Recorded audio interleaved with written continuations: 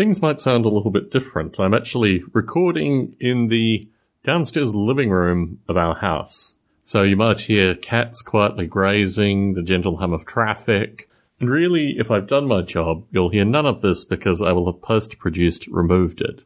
I am now recording more podcasts than I've ever really seriously recorded previously. It's one of these circumstances where when a podcast kind of falters or falls, you pick up a new podcast to replace it, then you feel, no, actually, I really kind of like that podcast. I'm going to put it back on. That is the emotion associated with Attic Aficionados. So I'm now recording with Connor Seitz-Bowen. I'm recording This Comes Next with Jay Kimona. And recording with Jay has taken a slightly different twist. We've decided not to record on politics this year, which I think is actually revolutionarily smart. So This Comes Next and Attic Aficionados are probably going to sound more and more similar. I'm actually skirting which topics to talk in which podcasts currently. Maybe the aim is just to create one podcast out of the two. But anyway, in addition to this, I have Long Funk as well. And of course, Model Rail Radio, which ain't going nowhere, folks. Model Rail Radio for me is an emotion. It's emotion associated with slightly older gentlemen getting together and having a good chat. It really is the embodiment of my grandfather in some very meaningful and profound way. Just understanding that this is a thing that people enjoy, and I produce it to maximize the enjoyment for these people. And what I'm finding now particularly poignant is that occasionally participants pass away. And occasionally these kind of emotions and understanding, going back and listening to participants that are no longer with us, these kind of things is, it's okay by me.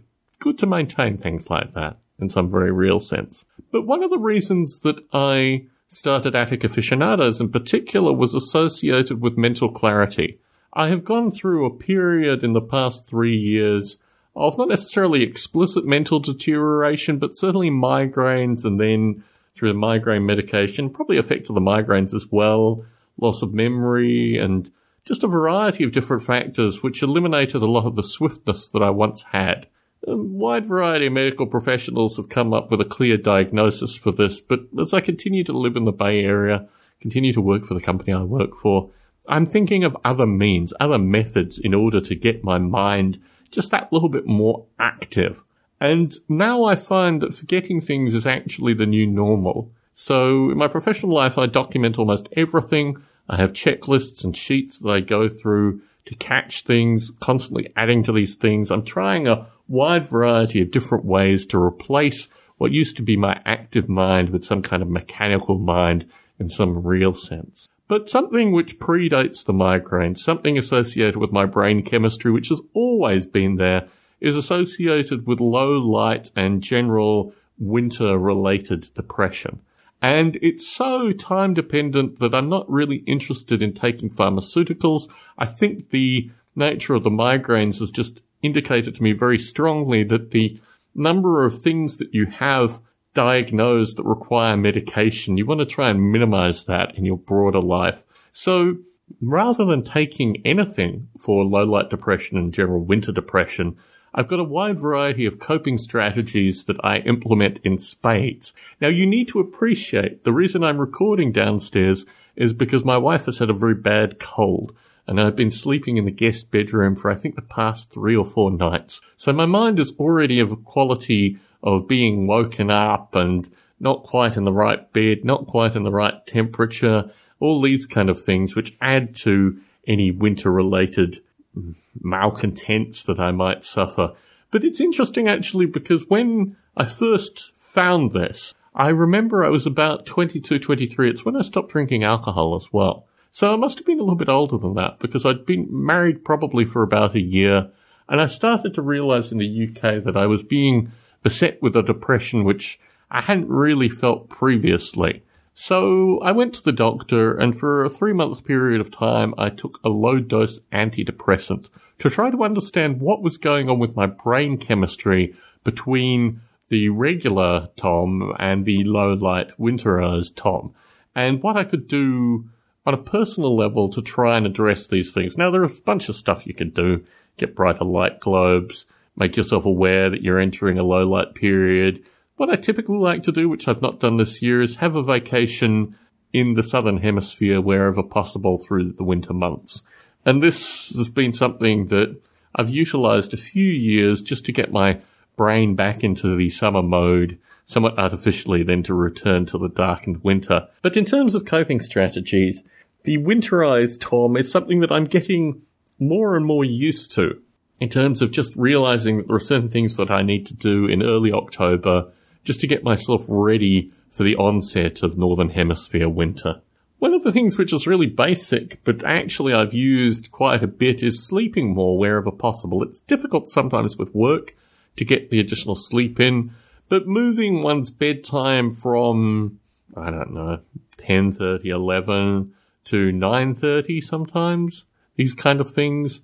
I think last night, which was a Friday night, this is disturbing how old I'm getting, I probably went to bed around 9, which really is very shocking.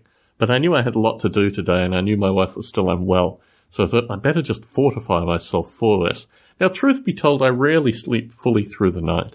I frequently get up, usually around 3:30, 4 a.m., do a bit of work for about an hour, usually on Noble Ape, sometimes with my professional work, and then I go back to sleep. And I found that this actually fits in with a wide variety of people's general sleep cycles. In fact, if you read the propagandists, 18th century, this was perfectly common. You know, the men would get up, have a light supper, smoke a pipe, what have you, and then go back to bed. The whole notion of 8 hours sleep has been artificially thrust upon us by the workaday world. So I'm not too concerned associated with this little bit of extra sleep. And certainly the second sleep is always far deeper than the first, which is something that I can look forward to. One of the things that I do, which is really very basic, is that I try to avoid any negative media.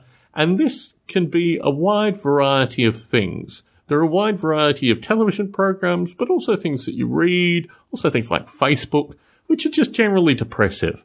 And the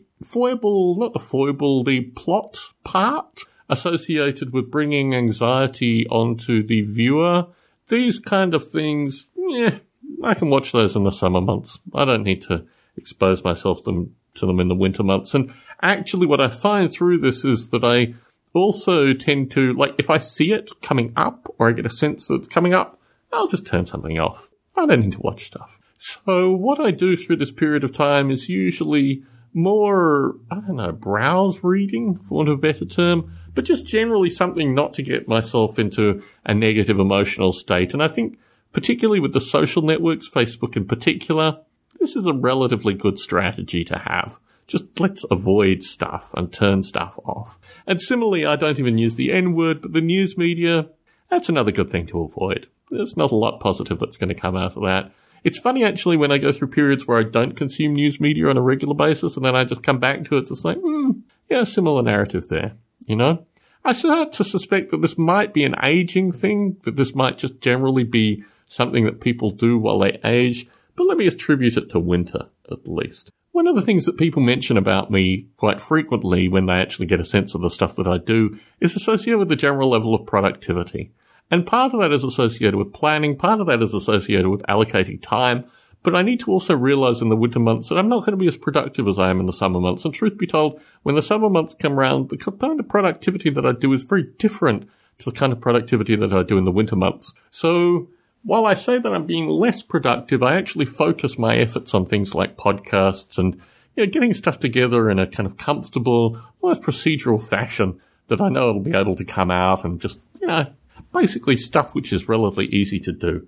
And in this light, Noble Ape fits in perfectly. Recording and editing podcasts fit in perfectly. I mean, some of the time it's just plain frustrating associated with editing podcasts, but you do at least get a sense that you're putting stuff out there.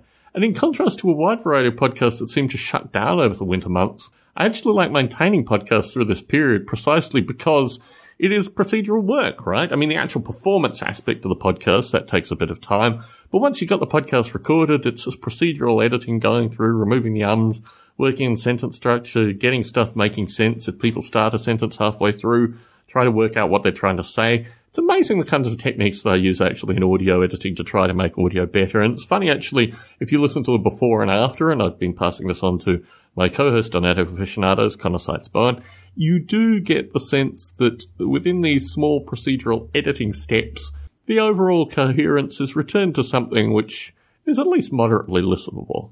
Sometimes it might be a little choppy, but let's face it, if it's choppy audio to start off with, there's not a lot I can do to it to make it that much more coherent. But, editing podcasts is a great thing to do over the winter months. One of the things I also do, which is more a kind of, thank you to myself, is watching old movies and going back and looking at stuff that's just old and interesting to me. Might give me a new insight potentially, but really ultimately is just something that I feel good about. Good about doing, good about wasting time.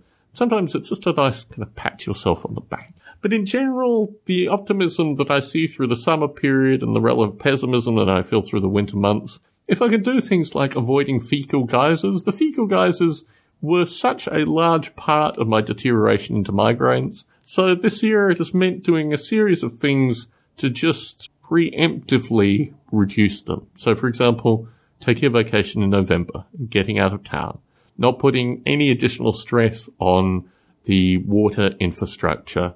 Also, we've been very lucky with the weather this year. It hasn't rained too heavily, but also bracing myself. So, for example, we have a property which was previously tenanted, which we're not tenanting because it has a high watermark. That's never a good thing to show to a potential tenant. So, avoiding the fecal geyser period, trying to mitigate the fecal geyser period, that is a relatively positive thing and something which I have enacted, or at least tried to enact this year. And so there's the winter months wane. They don't really wane. They kind of continue on and eventually it's kind of like slightly more summery. I reflect very heavily on my early childhood and my experiences in Canberra, Australia, where it was dark and cold and horrible for a good portion of the year, and then we had summer months and then it was dark and cold and horrible. And I guess really, if anything, I mean, obviously low-light depression can be traced to a wide variety of factors, but it's the memories from my childhood that, in fact, irritate me the most. When I talk about aspects of my childhood, I talk very positively about Adelaide. Adelaide was always a summer location. Well, it wasn't always a summer location, but even in winter, it was better than the Canberra winters. So the day-to-day, week-to-week, going to school, waiting for parents that were never showing up and this kind of stuff out in the freezing cold with a lone tennis ball.